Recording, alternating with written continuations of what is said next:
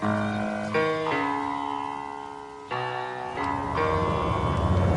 right club. Be the right club today. Yes!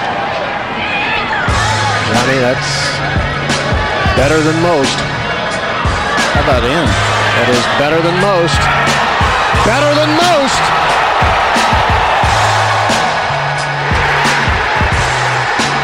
Expect anything different? Ladies and gentlemen, welcome back to the No Laying Up Podcast special edition here. It is 9:46 p.m. here Sunday night in Abu Dhabi. I'm just going to say it, full disclosure, we've been drinking. A little bit. We've been drinking. Do we want to say that here? It's a safe place. We can do whatever we want. We're in a hotel room. We are about to get on a 2:30 a.m. flight here from Abu Dhabi to JFK. But before we left, we wanted to debrief on our I think it's pretty safe to call it a pretty special week here in Abu Dhabi. It was. I don't even think we came in with expectations.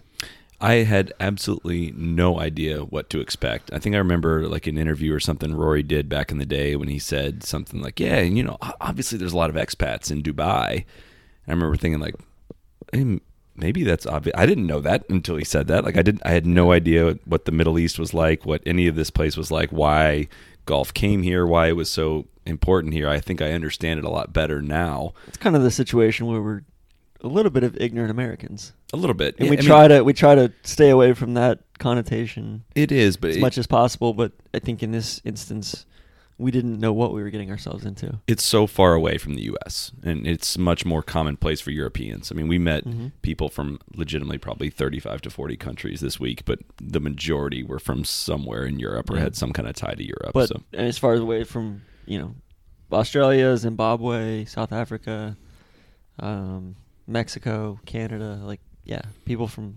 Asia, all over the place. The U.S. calls itself the melting pot, but Abu Dhabi, Dubai. So we haven't been to Dubai. We've heard a lot of things about Dubai, and we've learned a lot. I'll be honest. I didn't know as of like 3-4 years ago, before we started kind of covering some of these events, that Abu Dhabi and Dubai were different places. I legitimately didn't know that. Can we say it the right way though? Abu Dhabi. Like all the, there's so many Brits here. There's so many. Like every European tour voiceover comes from Abu Dhabi. Abu Dhabi. So we full disclosure, we were invited to come out by the tournament, but a lot of things kind of went into consideration before we came. I mean, it's a long trip to make. We've been invited out by other tournaments as well. Correct, and said try no. to be discerning to those. Right. Not like we're not trying to toot our own horn. It's just we want to bring unique experiences and unique personalities and relevant fields as well. Yeah, opposite the Career Builder made it a pretty easy decision. Like if this was opposite Torrey Pines and Tiger, like it'd be pretty hard to say kind of ignore the PGA Tour for a week. But like I said, never been to this part of the world, and there's a reason that a ton of players come play this. One of those reasons is obviously appearance fees, like the dirty little secret. Not even a secret. I don't think it's a secret. They're pretty upfront about it. Yeah, they're not trying to hide it. Players get paid to come play this event, but everyone I kind of told, even there was somewhat in the industry that had been here, kind of started saying to me like, "Oh, you're gonna love it there. You're gonna love it." And I kind of thought, I mean, like, what were you expecting before you came? I mean, honestly, the first 2 or 3 days I was kind of still in not limbo. Sold. Yeah, I wasn't sold. And then we got off the flight, and we'd heard things that they were gonna tax our cameras. Yeah, and it just seemed like we were going to this ultra exotic place, when really, after being on the ground here, I think the thing that woke me up was kind of the Friday brunch scene. Oh my God.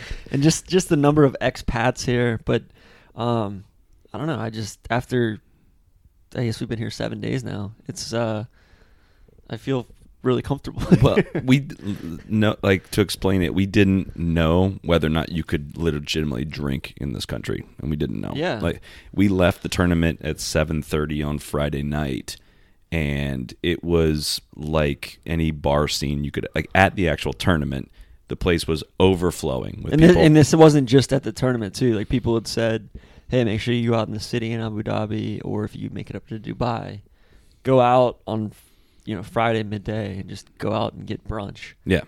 And we're like, all right, whatever. And then we kind of saw it, and we're like, okay, oh that's my what they God. were talking about. That's what they mean.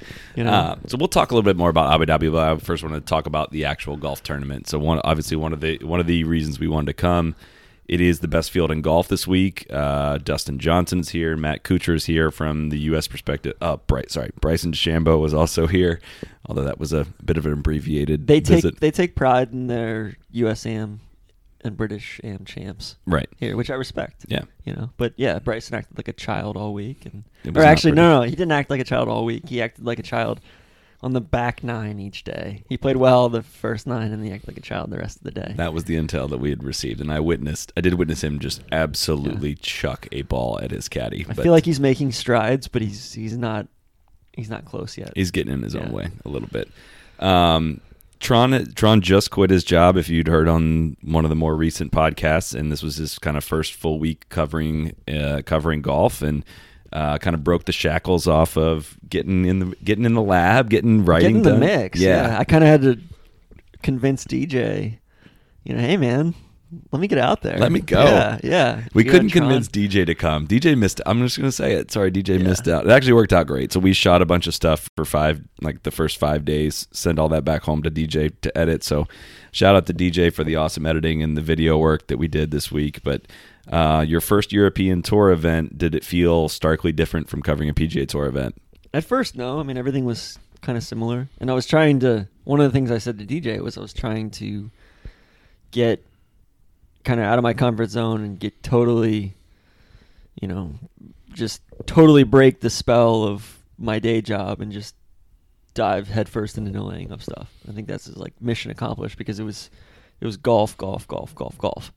And it didn't feel outwardly different at first until I heard the music on the range. I think that was the first thing. So there is actual audible music on the driving range with speakers towards the players while they hit on the range. And for the most part, it was pretty good music. I think the first day it was like, I don't know, kind of elevator 80s pop music, but like I think there was a DJ spinning one day on it, and then some Vanessa Carlton going. Like they had some like just some kind of catchy hits. Fire? Yeah, they had some heat. But it totally altered the whole.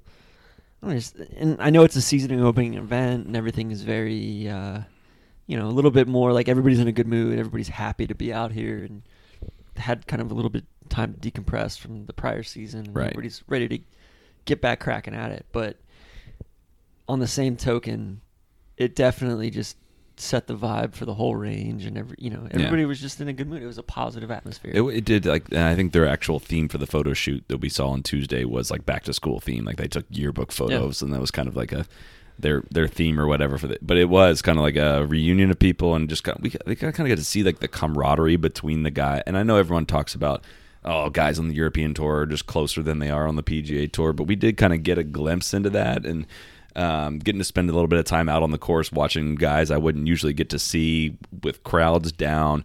There were some big crowds on Friday especially, and some on Saturday, but even today, I mean, I mean, you get into some remote parts of the course, and there's only a few people around, and you just overhear the conversations the guys have, and just the banter back and forth, and that comes with, I don't know, the whole general attitude out on this tour was it's your first European Tour event. Yeah, it was, I don't know, they were glad to have you out there, and they were glad that it was more about the golf than it was the ancillary elements of the tournament, which was refreshing. But on top of that, like you and I kind of wandered around a little bit without it being like shoved down your throat. Like we just kind of walked down to this, like the village, like by the range. We've been here since Monday midday. We didn't make it to the village until Saturday afternoon. Like, nobody really told us to go there. We did Topgolf thing. We did rugby, cricket. Tim Henman was out there. Yeah, we did a long drive contest. We did the Topgolf Crush thing, which some shaky scoring going on that, but whatever.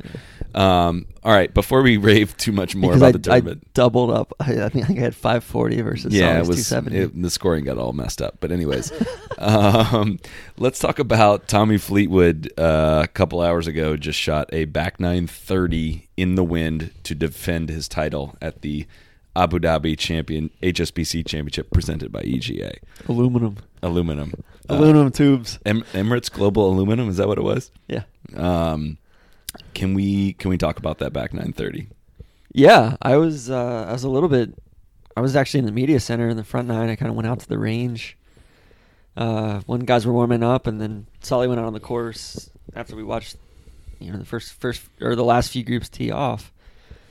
And I was like, all right, go have at it. I'm gonna go watch because it was such a tightly bunched leaderboard. It was hard to guess what was going to be the group to follow. Yeah, you had 5 or 6 guys within three or four shots of the lead, and the wind was blowing this morning, too. So that was kind of something that we hadn't seen the first. It was a birdie fest for the first 3 days. It was pretty easy. It's not a short golf course by any stretch, and the greens were pretty frothy. But 7,600 yards. Yeah, like but just there's not a whole lot of elevation change, and kind of it's in front of you. And then when the wind starts blowing, especially from the direction it blew from today, it's not necessarily dead into you, or it's always hurting or helping a little bit off of one side. So it adds a lot more complexity to it. But yeah, Sully went out and followed. Who'd you follow the first 9? So Rory and Fitz. Rory was 1 back. Fitz was 2 back going into it, and I got to see some of each of those guys the first few rounds, and I was some of each of those. Well, guys. Rory and DJ were paired together, and we got to see. And so Rory, DJ, Fleetwood played the first few rounds and got to follow that, and Fleetwood definitely hits it shorter than both of those guys, but DJ, Rory are right next to each other in driving distance, and just kind of watching the lines they took, the lines Fleetwood took were not like consequentially different, but Fleetwood, except for 14. Yeah, and Fleetwood just is 20 yards further back, but for the most part can kind of play a similar game.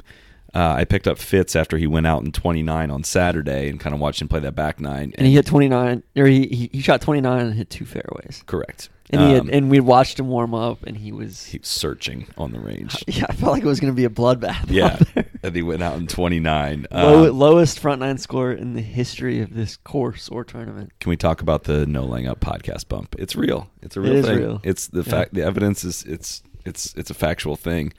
And then watched him on a couple holes on the back, and watched him take 3-wood on a couple dogleg holes that Rory, DJ legitimately hit wedge into. Yeah, they have license to just fly over the bunker without regard. And he's hitting probably 4-iron into. And I was the stark difference that comes from the different styles of play, and seeing how much hitting the ball, how much it opens up some holes that some guys just absolutely get punished by. And we talked to Richie Ramsey a lot. We talked to a lot of guys just about strategy around this course, and it's like, all right, this thing's set up for bombers. I mean, let's just call it like it is. I mean, well, that's the thing. I think Andy Johnson from the Fried Egg is always talking about kind of how dog legs are almost misused in the modern game, where it's kind of a speed bump or a separator between guys who are bombers and guys who are more tacticians and precision guys, and this was like the 14th hole out there today was evident of.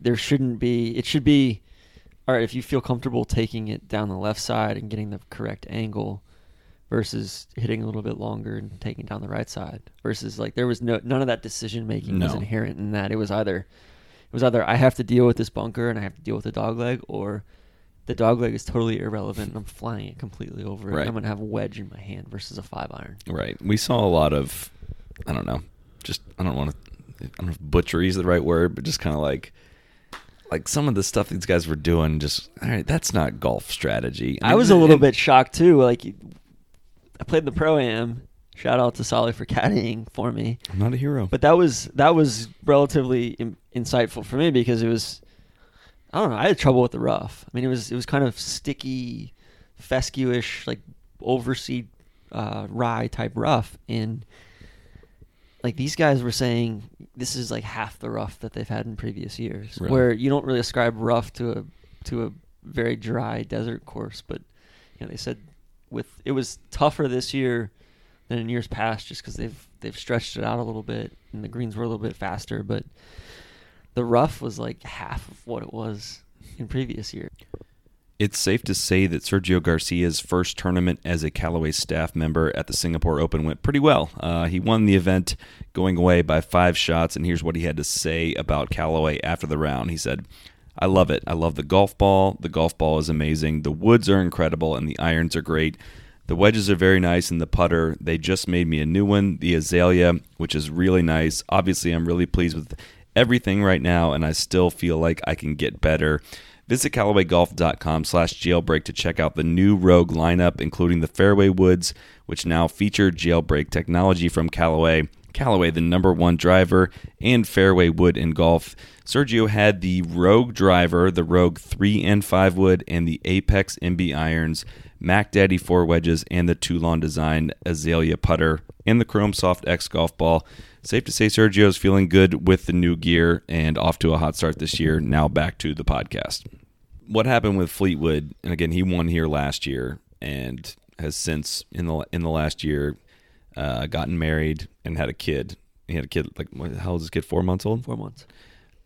Came back here, Frankie. had to deal with the everything that comes with defending a title, all of the media attention, all of the obligations, and all the distractions. And assuming the tournament kind of like sets you up with more family rooms and stuff like that. I mean, he had a big entourage. Well, talking with to him. his dad had come last year as well. So like they've come here prior because it's just a comfortable place for them to come. But talking to him about, I don't know, just like he won the Player of the Year trophy for last year's season, but they presented that this week. And then not only that, I think just it's a little bit different when you're defending and you're already relatively established in your career. He is, what was he at the end of, or at the beginning of last season? Somebody said it, but probably before this event last year, again, that he won. He was like 188th in the world. And I think as of right now, he's 12th. Yeah. Like that is just a... And it hasn't been any like fluky wins either. No. So yeah, I want to talk European rankings, Ryder Cup, all that stuff. But Fleetwood is not just specific to Fleetwood. He's very, I think, with his, like, it's just been this steadily upward trajectory. Like WGC Mexico last year, U.S. Open, this tournament last year, for him to come back, be defending, win Player of the Year trophy, have all that go on in his personal life, and then follow up kind of the first really exceptional season of his career, and then just come right back out and get back to it and just pick up right where he left off. Like, to me, he validated everything that he did last year. And I don't know, he's just talking to him and being around him and seeing how he interacted with the fans, like the manner in which he did all of that, and the grace and the I don't know. I think I'm as big a fan as right. So let's separate out how cool he is on one side and talk about just him as a player. So I hate to come back to like Noren as being my punching bag, but people kind of generalize what I say about European golfers and to think that I hate all of them. And it's like, all right, if you can't see the difference between Noren and Fleetwood, and I know Noren's had an incredible run, but his rise to like top 10 in the world, you shouldn't be looking at Noren and being like, yeah, that's a top 10 player in the world. Now, let me get through Porter and all those guys are going to be upset with you. Let me get through it. Let me get through it. If you don't look at Fleetwood and see a top 10 player, like, you're just wrong. If you can't see the difference between like those two players and separate out the criticisms I've had about rankings and stuff like that, then I can't help you. Because he's done it everywhere. Exactly. So Fleetwood is a absolute star. Like, there's no debating that. I feel the same way about Fleetwood that I do about Leishman. Yeah, that totally. I can see that. Totally, like, just genuinely nice guys that you want to cheer for, but on the course they're not the longest guys out there, but they're long enough. But they drive it straight, and they are absolute flushers, assassins with their irons. Yeah, they hit it, and again, like, it just going like, Fleetwood is going to be an incredible asset to the European Ryder Cup team. There's no one on the U.S. side. We'll get to the Ryder Cup. I know. Yeah. Like, this week, I feel like, I don't know, maybe I'm just reading my mentions too much, but like, people have lost perspective. It's like people. Some of my mentions, I don't know. Like, well, any European tour guys listening to this, I'd be careful what you're saying around Saleh, because I feel like he's like a mole or something. You can say whatever you want to me, but what am I, a mole? What do you mean I'm spying for? I feel like you're gonna take this stuff. You're gonna take this intel back to the the U.S. team and say, hey, take it to Jimmy Furyk. This is how they're gonna set this shit up and all this stuff. It's actually, they did give us some insight that they're gonna be making this course pretty narrow, but no, I don't know. I think people are overly generalizing the way U.S. fans think about this upcoming Ryder Cup. No, and again, we'll talk more about Ryder Cup in the future here, but the 2016 European team was a weak team. I said it before the event. I said it after the event. Like, it just wasn't a strong team. The 2014 U.S. team was not a strong team. Like, on the paper. 2006 U.S. team was not a strong team. Don't get me started about that. This year is going to be an unbelievably good matchup. I think these guys said, they said, after last year's matchup, talking to some of the assistant captains and talking to some of the players, they said, hey, like, they went up to Davis afterwards and were like, this is, like, you were a little bit cheeky in the way you set it up, and that the mow lines were way, way wide, and things were. Yeah, I don't know how I feel that I don't see like totally drastic differences enough in style to have that matter that I don't know, much. Man. Talking to Richie won the U.S. Amateur at Hazeltine. Right. So he knows that course. He met his wife that week. Right. So he has very pleasant memories of. This is Richie Ramsey.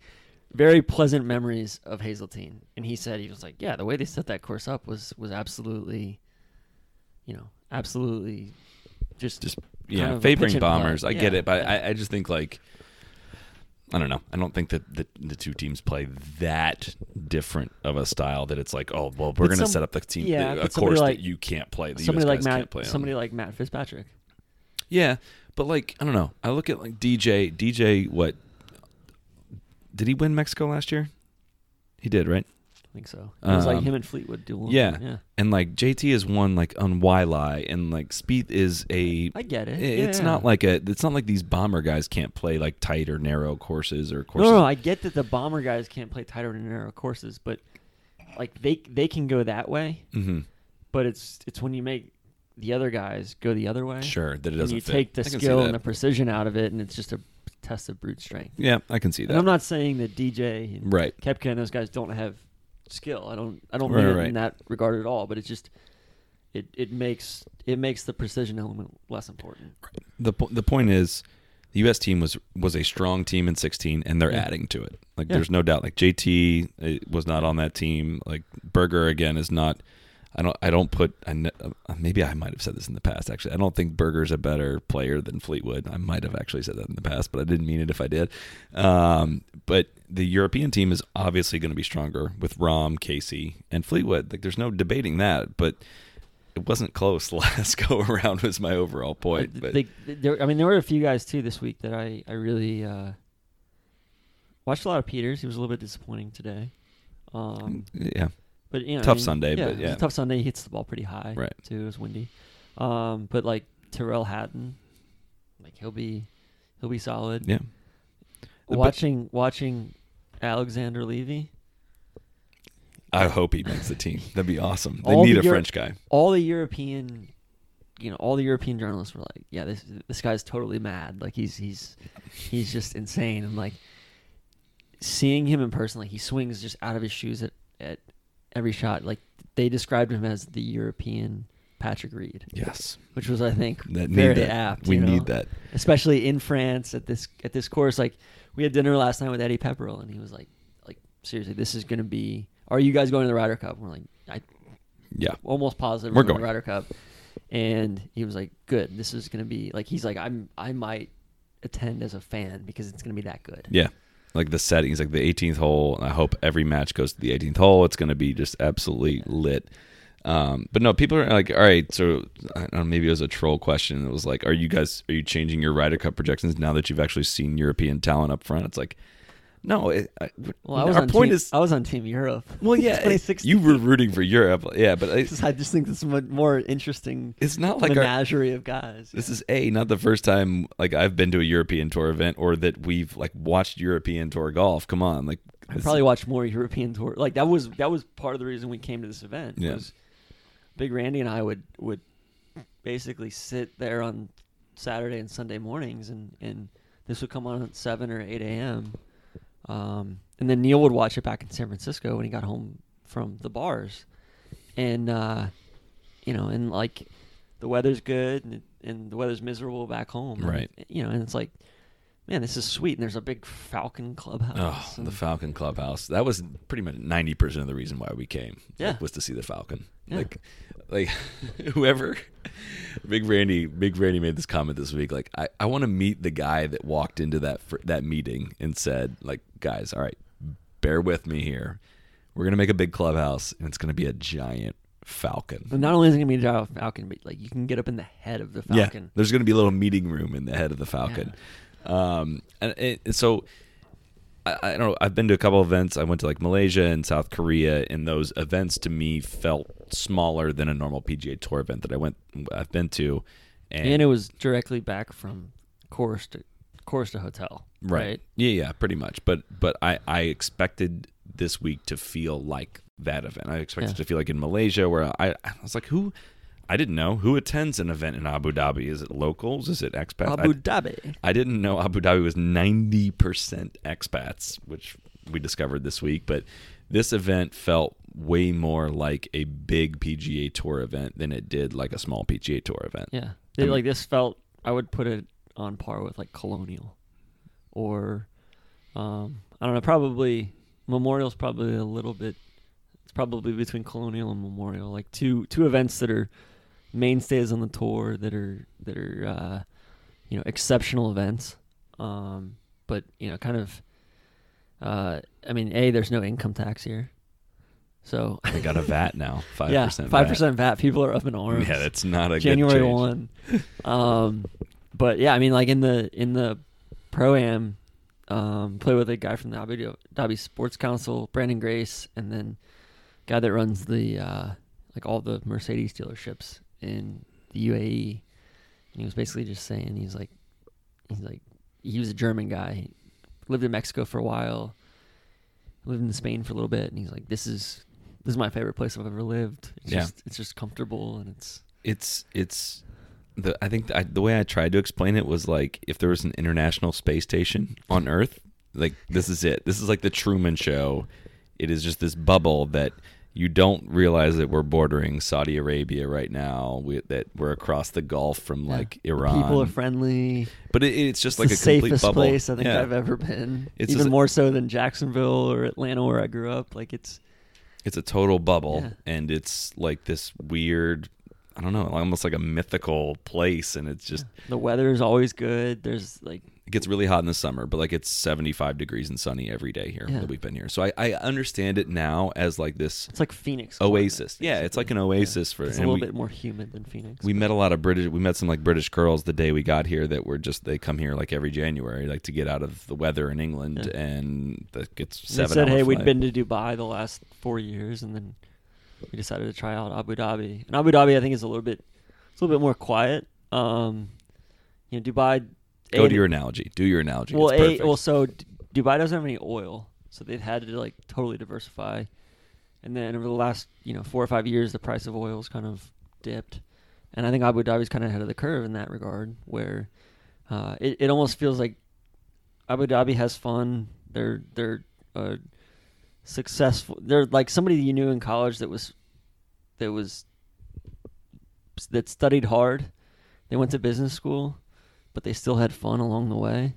And Dubai seems like the person that, like washed out, went to Vegas and put it all in black, sort of thing. We didn't make it to Dubai. We tried. We wanted to go. But just the way that everybody kind of talks about it, they're like, and like, some of these guys, like, I mean, Rory lives in Dubai. Like a lot of these guys live in Dubai. That was the cool thing about the event today too. Like all these guys are, it's an hour drive. Right. It's like I'm trying to think. It'd be like San Francisco and San Jose. Right. And it's like there's a rivalry. Like it's clear that there's a rivalry between the two cities. But so let's talk about after the round. After we've had a insanely busy week with some 16, 18-hour days, and we were kind of like, all right, we covered the golf. Like we're done. Let's go grab a beer. Like we just went up to the clubhouse, grabbed a beer, and ran into like Fleetwood's caddy up there. And Ian, he's the man. So Neil had told us to, like, he sent towels to him and he's used them in the rounds, and like this guy is an absolute frame. I mean he's a big dude. He's like 6'6", 6'7".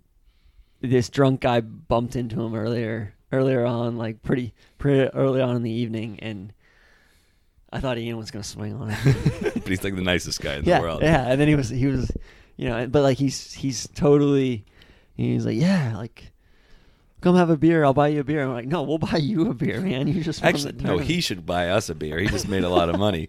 But so yeah, we're having a couple beers with him outside. And he's like, "Hey, you want to come upstairs?" And we go upstairs, and like Fleetwood's there partying with his like not really partying. He's got like a 4-month-old, and it wasn't getting too wild, but it was cool to just sit up there, like the trophy's sitting right there in the middle of the table. And I've kind of always wanted to see the scene of how a guy celebrates a win, and getting to do that was pretty special. We're I'm not gonna lie. We're in the head of the Falcon. Correct. Upstairs. In the clubhouse. But and then, you know, so we're sitting next to Tommy's dad up there, who was, I think he laid curbs, like on like kind of the road works and the construction crews. He laid curbs, and I asked him, I was like, "Are you a golfer?" He said, "Oh, I used to be. I still play. You know, I still play, but I don't play as much." I'm like, "How often do you play?" He's like, "Oh, I only play twice a week now." Twice a week. It's plenty, yeah. Yeah, you're a big golfer in the rounds States. a year. Yeah. But he said, he said, basically he put a club. He waited until Tommy picked up a club on his own accord, and then I said, "All right, well, so then when did you know that he was a special player?" And he said, "From the moment he picked up that first club." Really? Yeah. And we spent some time with his coach, Alan Thompson. Yeah. And how he was Tommy's coach from the time he was 13 years old. Yep. And just hearing kind of the fascinating story of, he coached him up till the time he was professional, and then kind of told him, I think, he didn't have necessarily confidence in himself. He's like, essentially was a small time coach. I coached him in England, out in Southport, and thought, to take it to the next level, Tommy needed a different coach, and kind of told him that. Just didn't have the same confidence in what he was teaching him, and their relationship just kind of had reached its peak. And then it was kind of like he didn't know what he didn't know. Right. He didn't realize that. So they ended up splitting up for a while. I don't know who taught Tommy after that. And then they ended up, and like they tried to change his ball flight, his right. whole mentality and everything, and he was just totally lost. He just got disoriented, and it was just too many thoughts, or too many different, like he was all messed up on where he was aiming. And then he came back to Alan and said, let's get back to working together. And Alan kind of diagnosed, like he Tommy, like they kind of left on good terms. And right. He said, "Hey man, like, you're not long for me. Go out and see what else is out there. Sure. Go work with somebody like Butch or somebody like that." And no, like, I don't think he went and worked with Butch. I don't. Right. Like, yeah. But then he kind of came back and sent him a short video of his swing and said, "Hey, like, I'm lost, man." Like, and within 10 minutes he was like, "Here's what's wrong." Like, right. And it took him 3 to 6 months to really dig out of it and commit to the new thing and everything. But he said, and that was where he said tonight, that was where Tommy Fleetwood kicked in, to where, I told him what was wrong. I told him what I thought. I told him how to fix it. And then he just went to work. Mm-hmm. And, from there, he said that was 18 months ago. And the first 3 months they kind of worked on, the process of it. Next 3 months was kind of applying it on the course. And then really from there was like this week last year. Yeah. And from then on, it's like he's been total in transformation. Fuego, and for every like success story like that, there's got to be how many guys that just don't ever really either find that or re-find it, whatever it is. And to sit there with a guy that kind of brought him to this level on a night that they're celebrating a win was kind of surreal, and kind of to see that, just that peak was pretty special. Well, it was cool too, because you could tell that it was a validation of, he basically said it himself. He said, "I didn't have enough confidence in myself, and I didn't know how rock solid my teaching methods were. Right. I was just this small time guy at a range." Right. And sure enough, like, here, what I was teaching was actually world class, and it's produced these results. And it's. Can we share what Tommy said to us tonight, which was, so we talked to Tommy at the Players. That part of the audio actually ended up going on Kyle Porter's podcast over on CBS, so he's never technically been on our podcast. But we were like, we really should have you on. He was familiar with it, and he's like, yeah, if we get enough, requests, I'll come on. Yeah. So Feedback. This is the official request for you guys to flood Tommy's Twitter or whatever way if you want Tommy to come on the podcast, just hit him with 1 million mentions, and he'll do it. So all right, so we said earlier, like, I want to separate out Tommy the player from the person, and don't want to get too clouded by. He's kind of a contagious personality, and like you were saying, he looks, even like every fan that asks him something or says something to him, he looks him in the eye. He acknowledges absolutely everybody, and like comes over and smiles, takes a picture with you, and the amount of attention he's getting is increasing every single week. And every single time I've seen him in any kind of scenario, every request you ever have of him, he does it with a smile. That's not a normal thing. Hearing some of the other caddies talk about like playing with them at the Open Championship last year. Basically his home event. It wasn't his home course growing up, but his home event, and all these guys said, if I have to hear, "Oh, that a boy, Tommy Ladd," one more time, like they were going to lose it, And then we heard that. I mean, the crowds were so friendly today, and it's not like he was going against some adversarial. It was, it was Rory and Ross Fisher and Thomas Peters and Matthew Fitzpatrick, like very Western European or British or Irish guys, And, there was no necessarily reason to favor Tommy over those guys. And then, but like every time he's got these like steely blue eyes, and he just looks everybody in the eye, and then just talking to it, talking there and having drinks with his buddies afterwards. It was like, like Tommy's the same guy he was. Yeah. He was 5 years ago. He was 18 months ago when he was at the depths of his career. He was 20 years ago. Easy to root for, and I encourage people to root for him in that regard. Can we talk about Matt Fitzpatrick? We can. That guy. So I'm not gonna lie. Before we started interviewing him, before we went to interview him. Hold on. Can we just go back to Tommy's shot on 16? Okay. Yeah, we gotta talk about that. Yeah. So people were giving me shit on there, like I said something in my tweet, like, TV can't do justice for how sick this shot was into the wind. And it was kind of hazy and a little bit, I don't know, there's like a little bit dusty today. The point I was trying to make was like, yeah, you can see on TV that his shot's into the wind or something like that, but like, you and I play golf, we're sitting there in the fairway right kind of next to him, and like that shot just didn't feel possible. Like into and off the right. I struggle into the sun, first of all, because you just can't really see your target. It was uphill. It was into the wind, and it was hazy as hell outside. Yeah. And he just flushed it, and he had no idea. Like, he knew he hit it well, but he had no idea kind of, where it was headed. And Ian, his caddy, was like, yeah, that was. So he hit it, and he didn't know where it was going. Is that good? And Ian's like, yeah. And Ian picked up the bag and was walking before it even apexed. And and he'd made like a 25-footer for birdie on the previous hole. Yeah, and the run, and it was blowing like pretty damn hard. He was 3 or 4. He was 4 shots down at one point, late in the front 9 today too. So and that's when I watch golf on TV, when the wind is blowing. I don't know. To me, it still doesn't seem that difficult for these guys. But when you actually like are there and feel the wind and stuff, it was a 25-mile-an-hour wind today too. It was not insignificant by any means, especially when you juxtapose it with the rest of the week. Yeah, when it's totally benign, nothing. Yeah. And then he just hooded a 3-wood coming into 18 and messed it all up, but got up and down for a really clutch birdie. Well, 17, he piped the drive, just pured it, hit one to.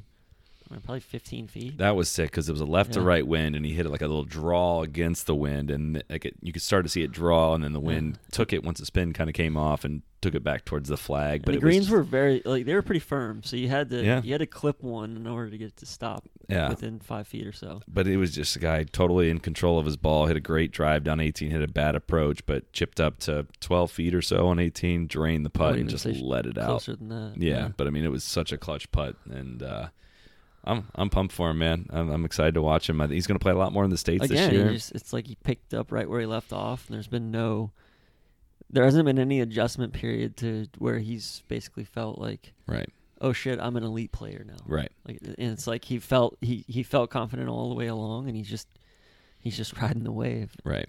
Before we get into Fitz, should we talk about the McRib, the artist formerly known as the McRib? Yeah, the pacemaker. We're retiring the McRib nickname, and we suggested a few to the big aorta, the notorious EKG. And he wanted to go with the pacemaker. So the pacemaker is back, just doesn't have the same ring as the McRib is back, though, is the only thing. I feel like the pacemaker's always been here. Okay. Yeah. But he's back. We can say that, right? Yeah. No, I think this has been a very, I mean, really, he played 3, I don't want to say flawless rounds. The front 9 on Thursday was just kind of. Just didn't make mistakes. Just getting just kind of getting things primed a little bit. And then got consistently better each of the first 3 days.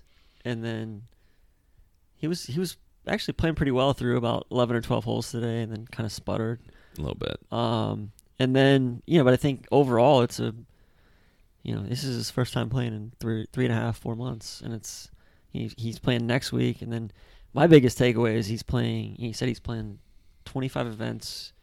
The Ryder Cup will be his 25th event of the year, and then the way that he was talking, he said, "Hey, I'll probably play another 4 or 5 after the Ryder Cup." Right. No, he's super, I don't know, he's amped up, and kind of the way your takeaway, I guess, from the press conference was, this is Rory 2.0. Like he spent 10 years on tour, kind of needed a break just for health reasons, and he took the last few months off, and he's re-energized, and it's going to be kind of like, all right, this is my next 10 years. It's kind of my second phase of my career. It's almost like he's transitioning into being a veteran. Yeah, pretty much. So there was a ton of encouraging signs. So I got to see a lot of Rory this week, and I feel like when Rory gets hot, he either is hitting it to 15 feet on every hole and running in a bunch of 15-footers, or he's stuffing it and making a ton of birdies. I felt like this week was neither. It was hitting a ton of shots to 15 feet, and it didn't feel like he made anything. Yeah. And I don't know how his putting numbers would fall out, but he had a lot of wedges in, and he was not hitting a lot of them close. He was not far off, but it just was like every single wedge he would hit in, I'm like, I wanted more. Like I kept waiting for him to like start firing at it, and he just was just. But also, he wasn't.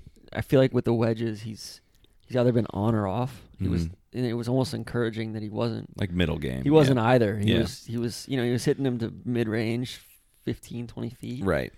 So he's gonna have. I don't know. I thought the whole week was encouraging from the perspective. It was like I didn't feel like I watched him play great golf at any point. He drove it great. He drove it quite well. Yeah, he drove it really well, but it wasn't. I don't know. I just never felt like he was not in tight and missing a bunch of short putts. But I think it was.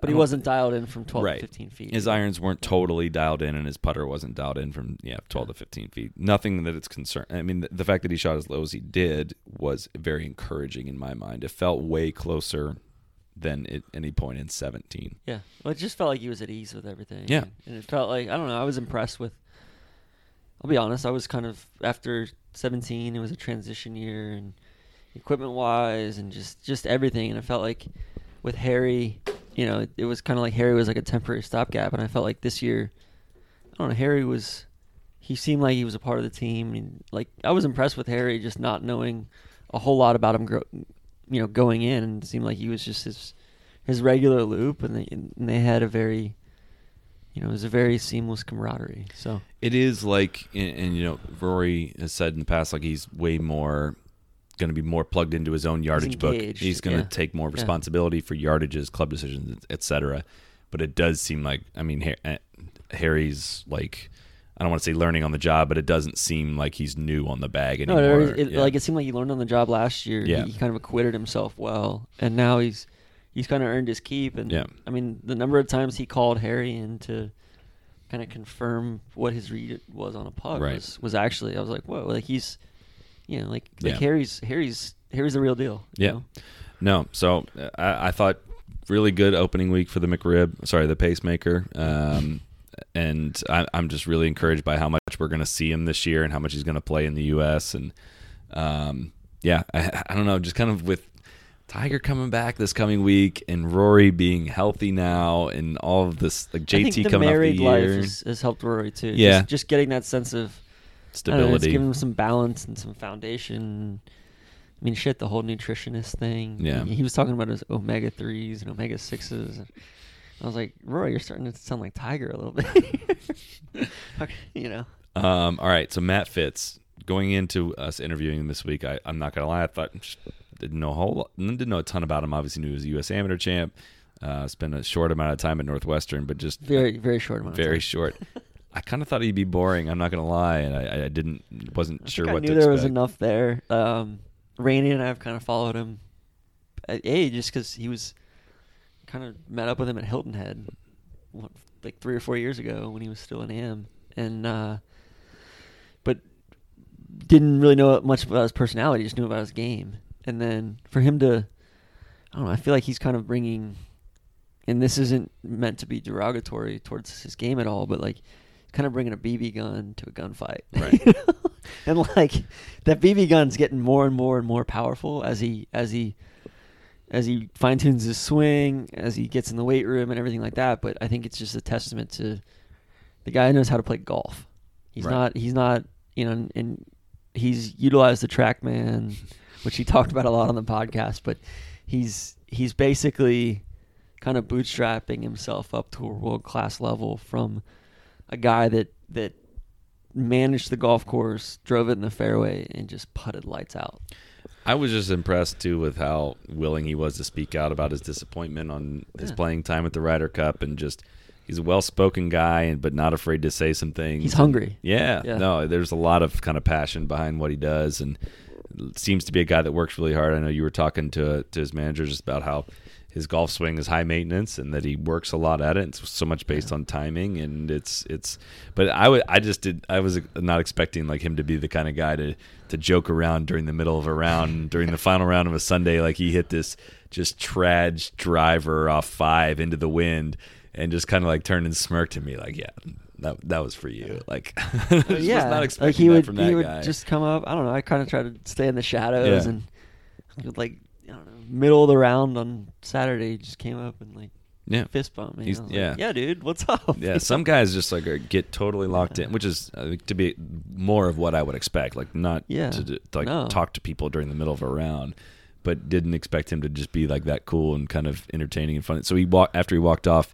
And again, I tweeted about these stories, but like after he walked off and shot 29 on Saturday, like looked over with 2 fairways. Yeah, he's like, I should come on the podcast more often. Like he knew, like I was gonna say something about the podcast bump. So today, his caddy, he's walking between 9 and 10, and I'm standing on 10T. I kind of just gotten out there. I was in the media center prior, and he's just ripping a cigarette, just like taking the longest drags I've ever seen as he's walking up. And I'm like, good one, huh? And he's like, oh, this is the best part of my day, man. And I felt like Neil and Randy would have been like, oh, this guy is speaking to my soul right now. And he's like, yeah, man, it's the only long walk on the course. Otherwise, I don't have a chance to just kind of be to myself and smoke a cig and just kind of decompress before the back 9. And then everybody walks up and the hubbub kind of commences, but he was like, this is just my little 30 seconds of the day. And you know. What did you think of playing the Pro-Am with Brandon Grace? Brandon was fantastic. It was a ball striking fiesta all day. Not on my end, on his end. You hit it pretty good. I was shocked just at how he doesn't carry a 3-iron, he doesn't carry a 4-iron. He carries like utility irons, and for somebody who hits his long irons and his mid irons as well as he does, just traps them and compresses them. That was a little bit surprising. But yeah, he's. I'm a little bit. I don't want to say concerned, but a little bit taken aback that he hasn't won more and done more on the world stage, because he's so well-rounded, he's so rock solid and well-rounded with every element of his game. And then Zach, his caddy, that was the big takeaway for me from the day was how cool Zach was and how willing to interact and just how good of a story he had too. I mean, he was just a genuine, authentic guy. And they were talking Afrikaans to each other all day, which was fascinating as well. It was funny. Like, hey, I've never really caddied before, so caddying for you alone, and I was not even. I was more focusing on like filming you than I was caddying for you. But like, I didn't. Just being so. I don't know. In my head, I've always thought like I could caddy for a tour guy. Like I could do this. The more I'm out there, the more I realize that I absolutely couldn't. Like he has the rogue driver in play, and I'm asking a ton of questions about it. I haven't even hit it yet. And he's messing around a lot with it in between holes. And he hits this drive off one of the holes, and he had it set to like 11.5 or something, because I think he was like, yeah, shout out to the Fonz. Yeah, he was tinkering with it. Like, yeah, he was changing. Hit this drive settings. Just to me looked absolutely murdered.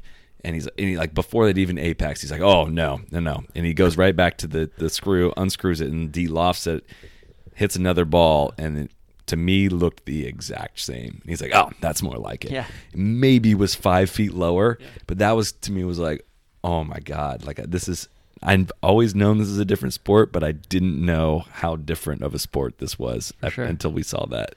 All right, let's wrap it with a few other little nuggets from the week. We got a flight we got to catch here. I still need to pack here. What time is it? It's 10:30 p.m. I'm gonna flight in 4 hours. We gotta go check the Jags game. See if that's it's true. playing at the airport. I'm not sure how we're gonna do this. Duval.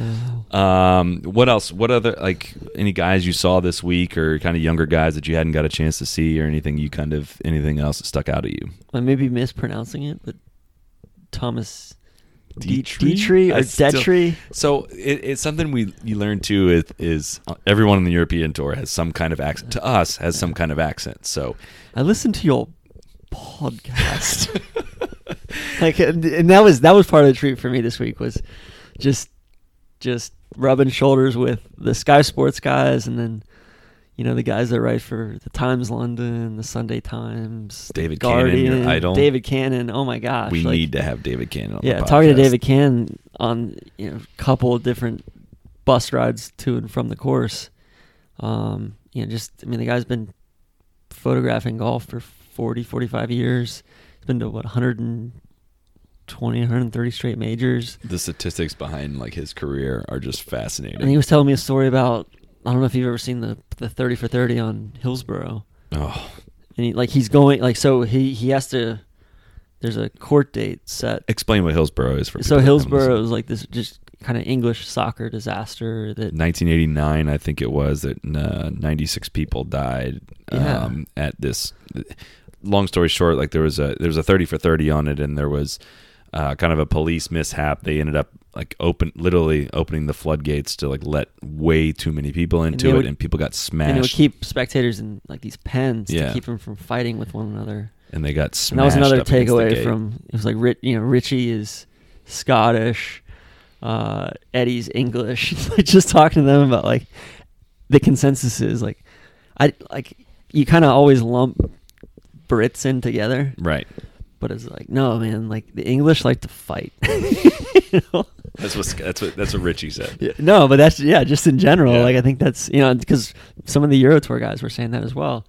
Like, the Euro Tour social media guys are like, yeah, like, I'm proudly English, but and I don't really like to fight, but I know my countrymen like to fight, like to drink and fight. But anyways, David Cannon was a photographer at this match that, you know, 96 people died at. Like, just he was on the field, disaster. and they kept letting all these people in, and he kind of heard some ancillary conversations that turned out to be not so ancillary, that kind of paved the way for this mishap to happen. And it's been 30 something, you know, it's been 30 years basically, and they're, you know, he was saying, he's like, proceedings going, you know, on. He's like, I've never been to court before ever, and I have to go testify before, basically, like, what's England's version of the Supreme Court, right? You know, during and the court date is set for during the Ryder Cup.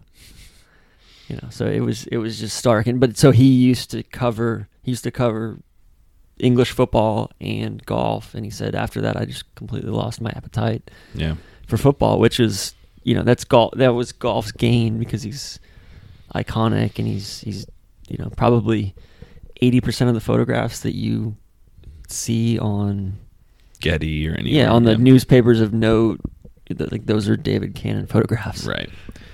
A little bit of, I mean, I think it may not be that intriguing to people listening, but it is definitely to us. Kind of the way European Tour operates was just like an extreme breath of fresh air, as far as allowing us to kind of shoot what we wanted, and kind of just the general laid back atmosphere of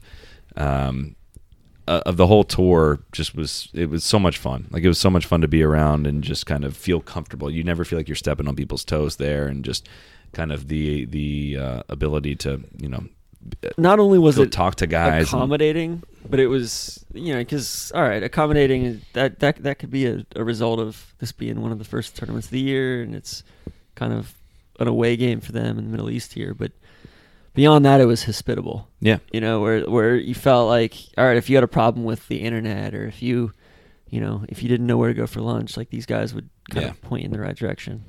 And everyone, I had no idea there were this many podcast listeners in the Middle East too. We met a ton of people that were, that pay attention to the show or whatever. Met Dave, who lives in Switzerland. Yeah, I mean, we had a blast. So it was great experience. I think it was perspective all the way around. Yeah, no, it was just. I mean, there's certain hubs of golf around the world. This is the only one that none of us had ever really been to, I think, and this is. Something that I want to go back. I want to see Dubai. I want to go to Dubai. I want to go to more events here. I want to go to Oman. Yeah, new tournament this year. So they've kind of that was another thing I wanted to touch on was in the past this tournament has been the lead-in tournament, but then there was the Qatar Masters in the middle, and then Dubai. And 3-week stretch is a big ask for a lot of guys, especially as they're heading into. Some of these guys head over and play Riviera, or a lot of these guys are playing Valspar or Bay Hill, and then you've got the WGC Mexico and match play, and it's like these guys really have to. It's kind of like dominoes in the first 3 months of the season. Which events you want to play and how you want to get a little bit of rest before things ramp up, and this year having Abu Dhabi and Dubai back-to-back weeks has been.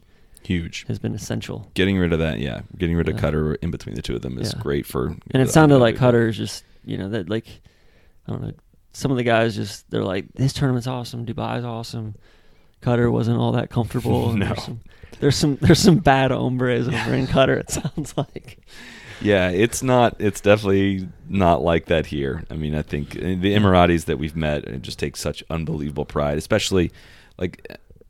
Yeah, it is United Arab Emirates, but like they are Abu Dhabi is a thing, and like it's like New York versus Boston, right? Is how I would kind of ascribe Dubai and the pride is Abu real. Dhabi. It is real, and it was you could feel it, and you could kind of just see people beaming with pride with how this event went and everything like that. So I was honestly not expecting to enjoy it nearly as much as we did, but and then it was really cool today. One of my pet peeves in the States is you have. A tournament will end, or there'll be a thrilling finish to a tournament, and then everybody just leaves. Right. And and I'm not sure if this was just a product of everybody just having to drive an hour north to Dubai, or what. But literally, like the scene outside the clubhouse or on the back terrace of the clubhouse was. There was just as many people out there 3 hours after the round as there was right after the round. Probably a good amount didn't know the tournament had ended or had. No, I felt like all the people maybe yesterday, but I felt like today, everybody there was European tour officials. It was was volunteers. It was it was like everybody had worked hard all week, and then they celebrated. And then this was kind of their celebration and the fruits of their labor, and it was really refreshing instead of everybody just saying, "We're out. Hey, let's go home." Yeah. On that note. Let's go home. Let's go home. We're out of here. This is 10:45 Sunday night. We have got a pretty long night ahead of us, but and then we got an 8 or 9 hour layover in New York. Yeah, exactly. Yeah. So awesome week here. I can't wait to come back and cover some more European Tour golf. I know we're going to be back for Germany later this year, and hopefully Scotland, and going to be back for the Ryder Cup, and hopefully doing a lot more stuff over here. But pretty awesome week. Thank you everyone that helped make it happen. Thanks for everybody that followed along. And on that note, we'll catch you next week. Crack on. Crack on.